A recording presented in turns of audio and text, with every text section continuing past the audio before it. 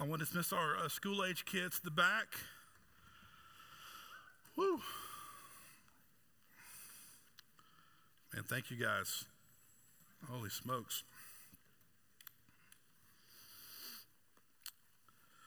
We're going to be in the book of John. We'll probably start in John 13 tonight, if you want to go ahead and turn there in your Bibles.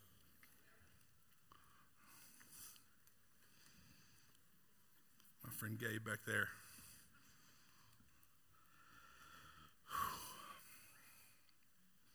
On Good Friday, we stop and we pause and we reflect.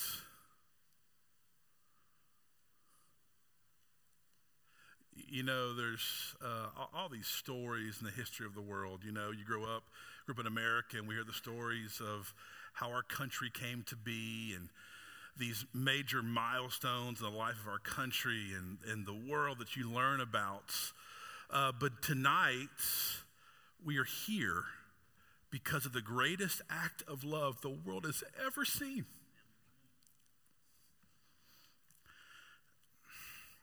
The most powerful act of love the world has ever seen. That the cross was this decisive blow in this cosmic battle that we can't fully see or understand, but we do know this: when he said it was finished, it struck a decisive blow that changed literally the world. That we're sitting in a gym at a private school because of the work of the cross. It's that powerful. But it's also so personal that I can't get through those songs without singing, because he knows all of my sins, yet his mercy is more. And that's why we're here tonight. And it's why you sense the presence of God. Amen? Because we have this beautiful just gift to come together as the body of Christ. And if you're not a believer tonight, man, what a time to be here and to see about the person, the work, and the kingdom of Jesus Christ. And you look at the cross and reflect on the cross, and there's emotions that just come up. There's, of course, I think maybe the first is just conviction, right? There's this conviction of my sins. Jason Wood's sins put him there. Your sins put him there. And there's this just real sense of love. That for God so loved the world that he sent his son to pay the price for our sins. There's nothing more loving than someone laying down their life for their friends. And there's this feeling of hope. Of when the world seems really, really dark. And friends, it seems dark right now, doesn't it? Even you think about school shootings. You think about the fact the world just can't seem to get along at all. Everywhere you go, there is dissension, there's fighting, there's just ugliness in the world. And it just seems almost hopeless. But we look at the cross and there's hope. There's hope. Had a dream. It was like Tuesday or Wednesday of this week. And it was one of those dreams where it was very vivid. And I don't remember much of the dream, but I remember this. I had these flashes of my kids' faces, but they were like 5 years younger. You know those pictures, especially the voices of your kids when they're younger, right? They're so sweet and high. And I had this picture, and I woke up just like almost sobbing, honestly. But I cry a lot. That's pretty normal in my household. But I was just so heavy. And here is the feeling that I had. I think you relate to it. Is that life was just moving, right? Like it's just moving. And then this real sense that I'm missing it. Does that make sense? Like life is happening, friends. And then I was just kind of in my little bed reflecting on the things that I carry with me day to day, right?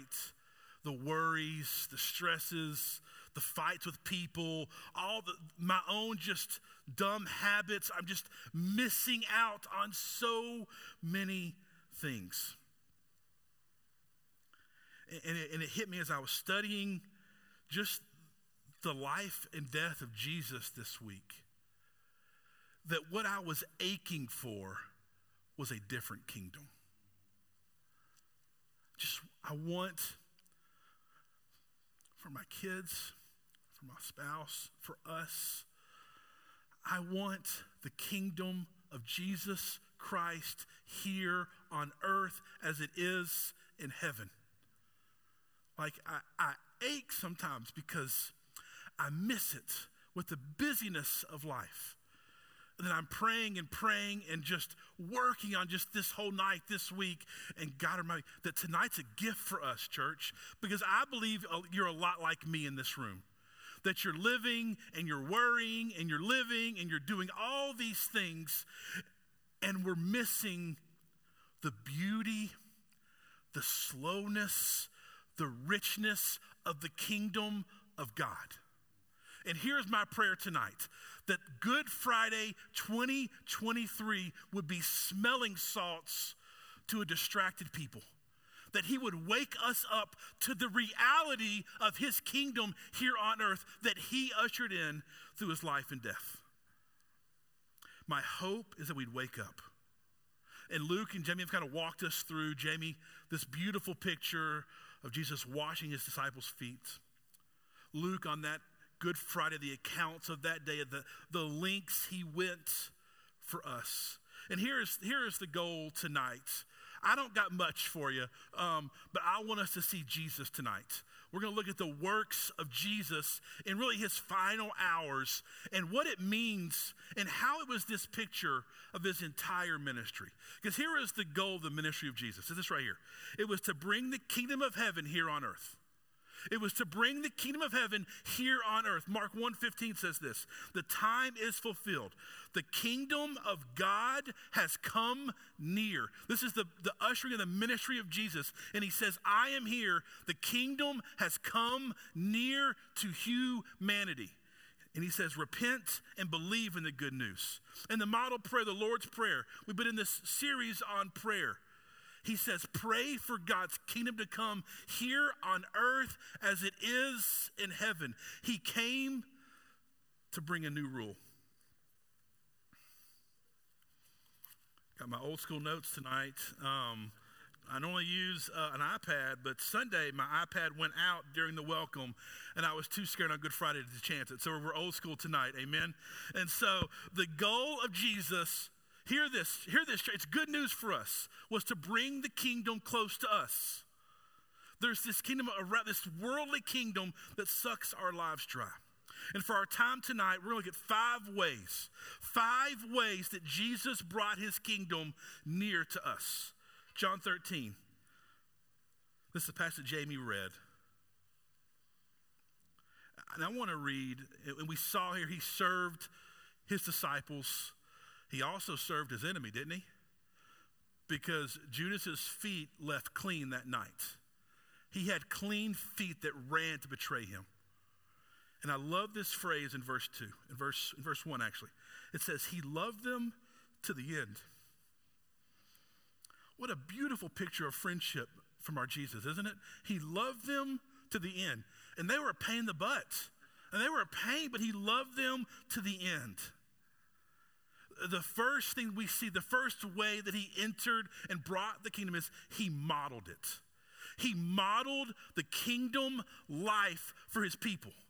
He wasn't that guy that said, hey, go do this, go do that, go do this, go do that. He was the leader who went first. You know that great Sermon on the Mount, right? Where he says, blessed are the poor in spirit. Blessed are the meek. Go love your enemies. He didn't just say those words. He lived those words out to the very end. He went first. And he modeled this, right, as he washed their feet. He modeled this, honestly, by coming down from heaven as a baby to serve humanity. And he modeled this all the way to the cross as he served and sacrificed to usher in his kingdom. That the way of the kingdom is upside down. The way of this kingdom is to take and take and take. The way of the kingdom of Jesus is to serve. And he modeled that for his followers. But if that wasn't clear enough, go to verse 34. And we see the second way that he brought his kingdom near. He says here, a new commandment I give you. This is like very direct, very clear. Jesus saying, this is what I want you to do. That you love one another. Okay, we can love each other. The next phrase, just as I have loved you. Okay, the ante's been raised just now. You also are to love one another. By this, all people will know that you are my disciples, if you have love for one another. So the first thing, he modeled it. Second way, he commanded it. He commanded this new kingdom way. And hear this, church, it's a kingdom of love.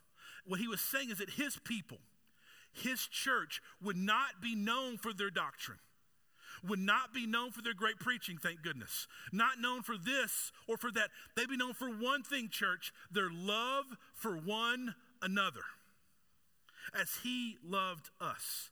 In case it wasn't clear when I washed your feet, here's the new way, friends. It's to love one another. So we see in this first way, he kind of modeled loving your enemy. And here he commands the church, the people of God, to love one another. And this is tough for us in a modern age where there's it's not just we love the people of Covenant Church, right? That'd be a great start. If we just loved each other really well in the way of Jesus. But this also means that we love the Presbyterians and the Charismatics and all the different weird people in our city, right, that love Jesus in ways that we don't love Jesus, right? He is saying that the world will know how I love by how you love one another. And friends, that's convicting. But remember, we're getting closer and closer to the cross, right? The ultimate picture of loving one another. So he modeled, he commanded, we did John 17. After this great supper and after he washed their feet and after he kind of taught them these kind of new kingdom ways, this new commandment, he gets by himself and he prays. And in John 17, 1 through 19, we see him, we praise for his people, his disciples. He prays for Peter and James and John and all those men and the women who followed him. They would stay and be protected by God. He prayed for them, but then it switches. Look at verse 20. I do not ask for these only, but also for those who will believe in me through their word. Friends, he prays for us. He prays for us. This is so intimate because before he died for us, he prayed for us. Let's keep going. And he prays this, and he commanded that they all may be one, just as you, Father, are in me, and I in you, that they also may be in us, so that the world may believe that you have sent me. The glory you have given me, I have given to them, that they may be one, even as we are one. That what he started with his disciples would go on for generation to generation after generation, and that we would reflect this same glory thousands of years ago with him and his friends with us today. And he says that we would be one as him and the Father are one. I want to remind us that the Godhead has been one forever, for all of eternity. And they're not just like, oh, it's God the Father. Hey, God the Father, I'm God the Son. It's not like that. We see in this later here, it says that the Father loved the Son before the foundation of the world, church. That they had this beautiful oneness, this beautiful unity that was just supernatural love for one another. Here's how I compare it. So, man, Lyle and Rachel, man, what a good job they did earlier, man. And I would tell you, I would probably kill somebody if I could sing like that. I would love to, not murder somebody, that's not good. But I would love to sing just like that. Because here's this thing. When you hear people sing like that, you can't help but join in. When you hear a beautiful harmony, what do you want to do? You want to join the harmony. And hear this, church. Before there was a world, there was a beautiful harmony in the Godhead. And out of their love, they created us, right? And then we ran away. We hit the wrong note, right? We keep hitting the wrong note over and over and over again. But the church, friends, the church is the new harmony, isn't it? That as the world, as they hear the way that we love each other, it should be this beautiful worship song that honors God and attracts the world, right? Because this great love we have for one another is just this beautiful harmony. But the enemy has come in, hasn't he? And we just miss notes after notes after notes. And that could discourage us if the story ended there.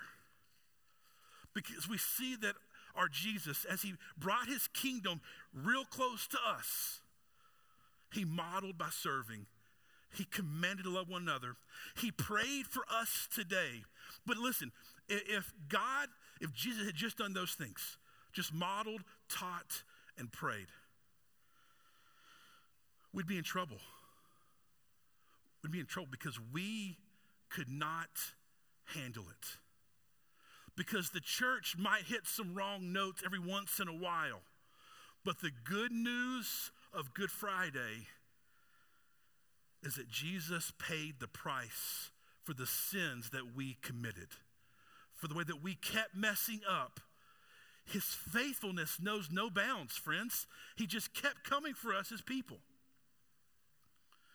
So John 17 speaks this great union with God. The Father in him in us. But this union, church, that makes this kingdom possible. Friends, we cannot usher in the kingdom. Only the king can do that. And we were stuck. We were stuck.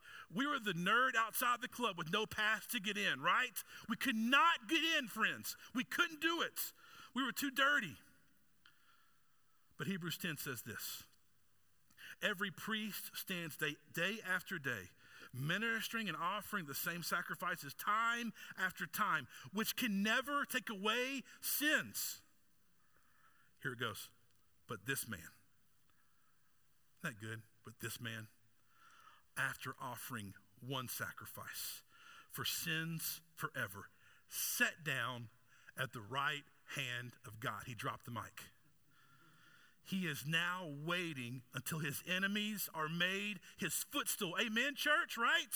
For by one offering, he has perfected forever those who are sanctified. Let Jesus sing for us, church. Let's keep going. There was a sacrifice that was needed because we couldn't do it. We were always short. We couldn't measure up. We couldn't fix it. 2 Corinthians 5. He made the one who did not know sin to be sin for us, so that in him, we might become the righteousness of God. It's in him. You know, go back to John 17. How does it start? In verse 20. But for those who believe in me through their word. Not those who do this or do that. It's who believe in me. And on Good Friday, we stop, don't we? And we just look squarely at the person and the work of Jesus, at the spotless Lamb and what he did on our behalf. We keep going in John 19. And it gets heavy. Then Pilate took Jesus and he flogged him. And the soldiers twisted together a crown of thorns and put on his head and arrayed him in a purple robe. Verse 17, they took Jesus.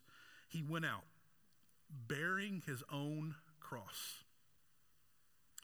I imagine Jesus being tired, the cross being so heavy, and him being so alone.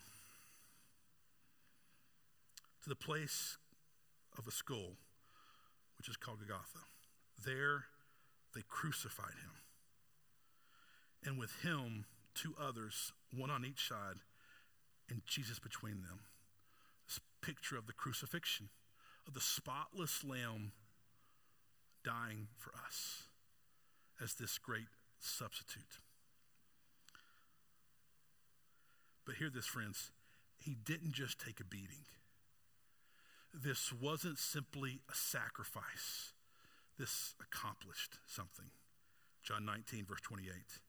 After this, Jesus, knowing that all was now finished, he looked up, checklist done, the work done. He said this to fulfill scripture, I thirst. A jar full of sour wine stood there. They put a sponge full of the sour wine on a hyssop branch and held it to his mouth. And when he received the sour wine, he said, it is finished. And he bowed his head and he gave up his spirit. He wasn't just a sacrifice. He was sufficient sacrifice. And we see this 4th thing to usher in the kingdom. He accomplished it. He accomplished it. Yes, he modeled. Yes, he taught. Yes, he prayed. But friends, he finished the job. He accomplished it on our behalf. It's in light of this work on the cross where he accomplished what we can never do. We can never do it. That we pause and reflect and we move towards the Lord's Supper.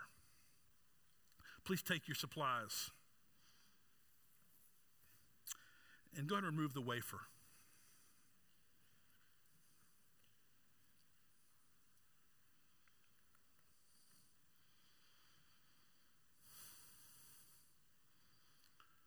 And we start with the body.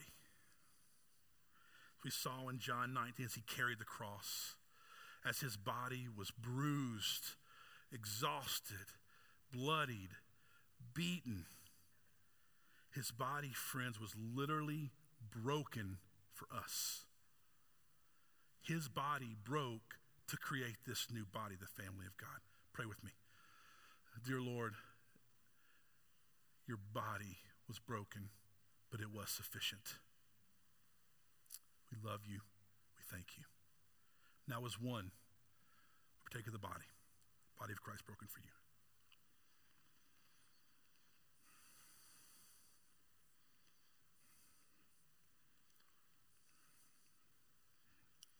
And now I move to the juice as we finish this wafer,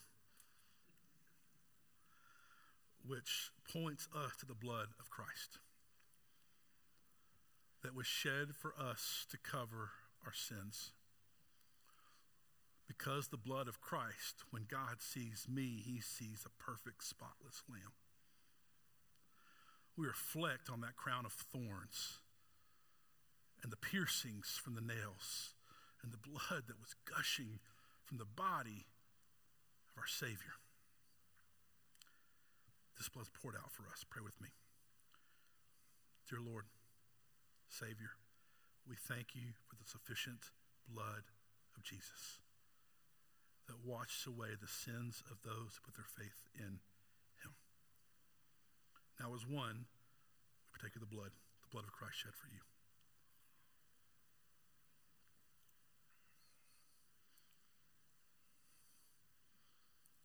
This beautiful communion that reminds us through the taste and the smells of this finished work of Jesus. In church, it is finished. As we have looked at these chapters, last few things of John and these last hours of Jesus, we see this work that he did to bring us back into a relationship with, to fix the mess that we had made in humanity. But there's one more thing that we see to usher in his kingdom. Go to John 20. This is days later, after he had resurrected. Here in verse 19, he says this. On the evening of that day, the first day of the week, the doors being locked where the disciples were for fear of the Jews, Jesus came and stood among them and said to them, "Peace be with you." When he had said this, he showed them his hands and his side. The disciples were glad when they saw the Lord. Can you imagine? And then hear this. Jesus said to them again, "Peace be with you. As the Father has sent me, even so I'm sending you." And when he had said this, he breathed on them and said to them, "Receive the Holy Spirit. If you forgive the sins of any, they are forgiven. If you withhold forgiveness from any, it is withheld." So church, see this. He modeled the kingdom. He taught the kingdom. He prayed for it to come. He finished the job. And now he sends. He sent his apostles. Church, he sends us today. Not only he sends us in the same way that he was sent. Here's what that means. He was sent to serve, right? So we as the church, what do? We serve. We're playing a different song than the rest of the world. When the world hates their enemies, the church sings a different song. The church loves their enemies. When the world says the church should be divided because of this, because of that, and this and that, we sing a different song. We go out in the way of Jesus. And when the world says shame, shame, you're not enough, do this, do that, the church looks to the cross and says, no, it is finished. I am free. We're free to love. We're free to serve. We're free to be made nothing so that Christ's name and Christ's kingdom can be lifted high. And church, that's abundant life right there, isn't it? And Good Friday, the death of Jesus, us being here, we cannot get away from it. So what do?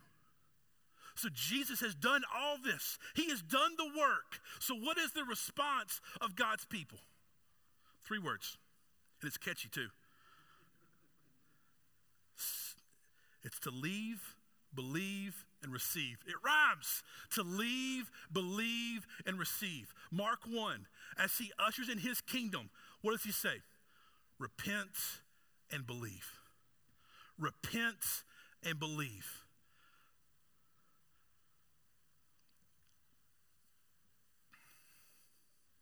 I know there's many people in this room, myself included, as we look at the work of Jesus, there are things in our life that are preventing us from being with him, that are sucking the joy, the belief out of our lives. I don't know what it might be, but it's this right here. It's that we're living in the pig pen. And he's saying, no, leave that behind. Leave behind. Leave the junk food behind. I have a table right here prepared for you, the best food in the world. Leave. It's my question for us today. What is the thing in your life that's preventing you from this kingdom? Leave. It may hurt for a minute, but you're exchanging the slop for the steak. Leave. We don't just leave those behind. We go to something. We run to something. We look to something. We believe with childlike faith in our bones. There's nothing but with childlike faith. We believe in the King, in the finished work of Jesus. Can I tell you the best way to grow in belief? Just keep looking to him. Like, where's our attention? That was what got me this week, was my attention. Where is my attention? Many times your attention dictates your belief. The things that we give attention to somehow get a hold on our hearts and our minds and our belief. So we leave, we believe, but here's the beauty. So we turn away from the world and with childlike faith set our attention on him. We receive the presence of our Father and the power that comes with that. Go to verse 23 in John 17 very quickly.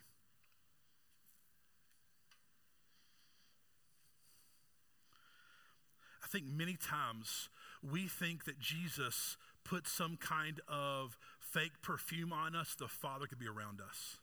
That we were so gross, so beyond repair that we had no hope. Jesus prays this, that the world may know you have sent me and have loved them as you have loved me. Church, hear this today. The Father loves you. The Father loves you in such a way, he sent his Son to rescue you from your sin. And the beauty of us leaving and believing and receiving is that we receive the love of the Father. And I believe all of us in this, we're looking for something. We are aching for something. And what we're looking for is the love of the Father. When we find the love of the Father, we will sell everything to find him again. To leave, believe, and receive. So I'm going to end with this. What is God putting in front of you tonight? You're not here by accident. God has us here. What is your step tonight? Is there something you need to leave behind? Do you need to cultivate belief and faith in him? Have you ever received the love of the Father and his presence and his power? What is God putting in front of you tonight? I'm going to pray for us, and the band's going to come back. But if you want to pray with someone, we'll have a prayer team in the back. You can come to the altar. However we can serve you, just please let us know. What is the step that God's putting in front of you tonight? Let's pray. Dear Lord, thank you for the power of the cross. That he who knew no sin became sin that we might have life and have it abundantly. Thank you for the most unfair trade in the history of the world. And so, Father, help us respond tonight. Let the voice of the Spirit of God convict us and not let us be led to shame tonight, Father. But I do ask for the work of conviction. We can't look at the cross and not be convicted. But if I let our conviction lead us to you. Your work is sufficient. It is finished. Let us simply turn to you. I ask. I pray all this in your name. Amen.